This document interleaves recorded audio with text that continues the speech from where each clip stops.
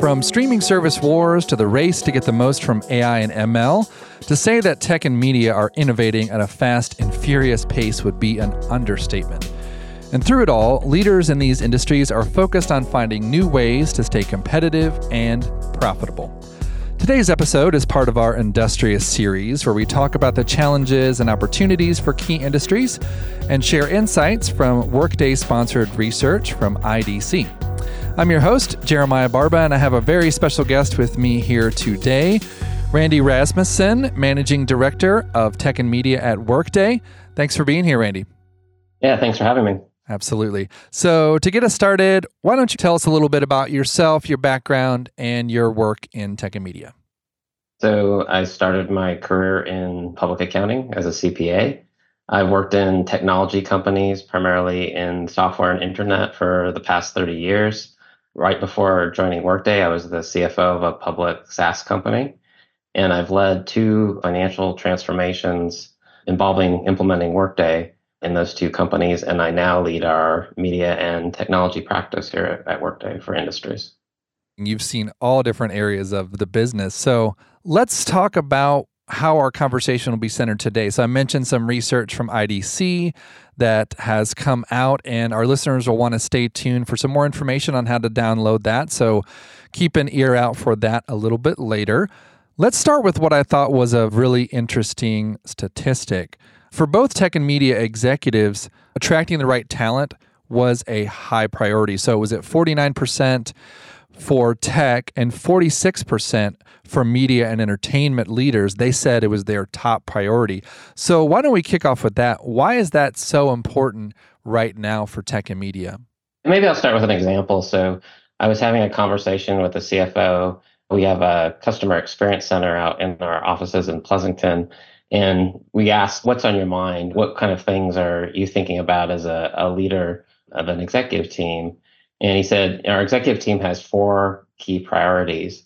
And what he was really looking at is, how do we measure these priorities? How do we make sure that we have enough resources for these priorities? How do we make sure that we have the right resources? How do we make sure that we're investing in people that are working on these 4 priorities and that they're not working on something else that's not a priority for the company?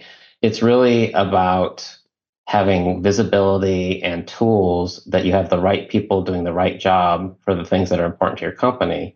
And I think in media and tech, a lot of times these initiatives are around growth or around profitability. When you're looking at profitability, your investments have to scale. You have to make sure that you have the right people in the right place and that they're levered, right? That you have systems in place like Workday, tools where you can look at your business, and that the talent that you have is optimized to look at your business and get these priorities done and focus on them throughout the year. Definitely interesting how tech and media leaders have so much to balance right now. 55% of tech leaders in the survey said that improving their opportunity and quote-to-cash processes was their top priority. So let's dive into that a little bit. First off, why don't you define quote-to-cash in case some of our listeners might not be familiar with it, and then talk a little bit about why it's so key for tech companies. I think it's good to define it because I think that term is used a lot. And unless you're familiar with it and you work in a sales or finance organization, that you understand it. It's the end-to-end functions that's sales activity for your organizations. It starts from a sales opportunity. Then you have to configure, price, and quote. That's referred to as CPQ, so that you have a customer order proposal. You send that out to the customer. You go through some negotiation. You sign a contract. Then you have an order, and then you provision whatever it is that you're selling to them. You need to send them an invoice, get paid, and recognize revenue. So that entire cycle is basically quote to cash. Why is that important? That process is pretty complex and there's a lot of steps to it. And you want to make sure that you reduce any kind of friction that can slow your business down. You need to move quickly. You need to get the customers what they want. It's important to also automate that process with machine learning, AI, so that it's quick, but it's also low in errors, and that you get the right order to the customer, you get the right invoice to the customer, because that's going to speed up the time that you collect cash from them. Third, what's most important is automation and having a tight quote to cash process, is that you're getting feedback of your business this entire time. So typically you'll have something like a sales force on the front end that will do the opportunity management and the quoting. And then Workday is a tool that will pick it up from the point of contract, turn it into an invoice, have a billing schedule, recognize the revenue. And during this entire process, you want a quick status of where am I? Where am I from a sales perspective? How much pipeline do I have? How much do I have left to go? What kind of guidance have I given the street? Am I going to make my number? And you want that quickly and accurate so that when you're in the month that you're doing business or the quarter, you can make adjustments. You can have your sales team push on certain accounts or work with customers in ways to provide value to those customers and close those deals and then quickly get that through the system. So, speed and agility in tech and media is always something that's a focus. That whole quote to cash concept is funny because we're experiencing it all the time, right? As consumers, all the way from, oh, do I make this in app purchase? Do I keep this streaming service? But it has such a big impact, a whole lot at stake, right? That was a great example. Another point that this IDC research made was that tech and media are at an inflection point when it comes to their transition to what they call cloud services. An interesting stat also that I read was that only 25 to 30% of tech and media companies really felt that they were thriving. Why do you think that is, and what are these companies trying to do about it as they transform? When you look in the tech and media space, I put companies into two categories. So the first category is the newer companies that were born in the cloud. So they never had data centers, they never had these legacy systems, but they had always gone to best of breed solutions. As they built their businesses, every problem that they had, they found a solution for it, and they integrated those things together. And as their business has grown and they're looking back and they realize this isn't the optimal environment because it's expensive to manage. They bought a lot of different types of software. Some of the software that they have, they may be only using a certain functionality of it. And they're really looking for a common system that eliminates some of the complexity of having so many point solutions, eliminates the cost of integrating them, and gets them to a place where they have a single platform, one security model, one data model, and it goes back to speed and agility.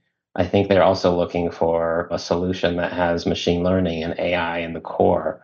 That's kind of like the newer companies where I think they were very leading edge and kind of went there and then are rethinking, do these landscapes make sense? And then in the media, some of those companies have been around for a while. They have on-prem solutions. They have a different issue where they have a lot of legacy in their business. And some of these applications may have been implemented in the early 90s. And I think there's some cases where there's code that maybe there's only one engineer in the company that can fix problems, and that person is about to retire. So there's risk in these companies of can they keep their business up, and are they going to have to hire consultants and do some break fix type of thing? So I think they're interested in moving to the cloud because they're really trying to overcome that legacy and build a platform for the future. And to pick up on that, to go into our next topic, if they're having those struggles with the legacy systems, with the disconnection, it's not going to lead to great decision making, right? Desire for better decision making was definitely a common theme from both tech and media. So, as you're talking to customers in the industry, what are they focusing on as they are looking to improve decision making across the business? When you think about decision making, the ability to move quickly is number one. Technology and media are dynamic. There's always an up and comer. There's always something that's new. There's always a new business model. So the ability to identify that business model, create a go to market, and quickly implement that in your organization and have data back to you of how is that working? Do we need to make adjustments? It's kind of a cliche, but fail fast. If something's not working, you want to know right away so that you can make adjustments. I think also what's interesting when you're thinking about information and speed is M&A. Tech is an interesting place right now where in 2021 there was a lot of funding and IPOs and Series C and D, lots of money available, right? So you didn't necessarily need to make the best decision. If you had money, you could prioritize growth over profit and try lots of different things. I think we're in a stage now where we're at the bottom of a cycle, but it's the beginning of the next one, right? The stock market is starting to pick up again and funding is going to pick up. And I think the next generation of tech and media companies are being born right now. Or some of the bigger players are smart and like taking advantage of, hey, are there interesting assets? Are there some companies that maybe weren't well run or well funded, but have a good product or have good IP that we can acquire through M&A and really leverage that and use that as fuel for our future growth? It's got to be one of the most active spaces in M&A, right? I feel like we all experience it as consumers. I just want all the streaming services to just become one, please, so I can stop paying for all of them and then forgetting to cancel. It's an adventure as a consumer and I'm sure as a business leader. So we'll shift gears a little bit, although it's still connected to what you said earlier around legacy systems and how companies are trying to improve. IDC calls them connected cloud services. We call it enterprise management cloud. A huge focus for tech and media. Let's talk a little bit about why it's so important to make this move to the cloud. And then how is Workday making a difference for tech and media in the middle of it all? We've talked about how fast moving technology and media companies are. And when you think about the teams that you want in these companies, they need to have passion, curiosity, and the ability to connect the dots.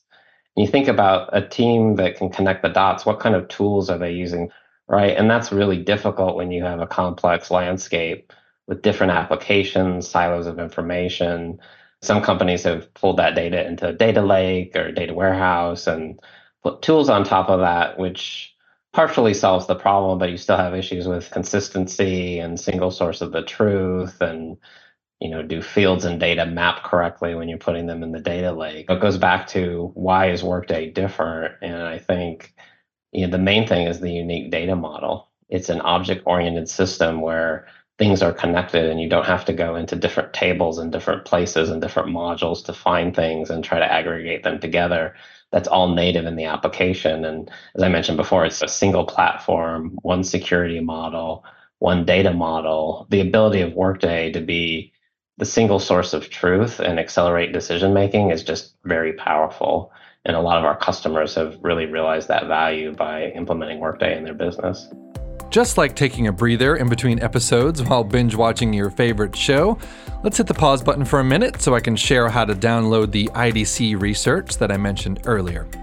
It's all about cloud transformation for tech, media, and entertainment, and here's the URL that you need to download it.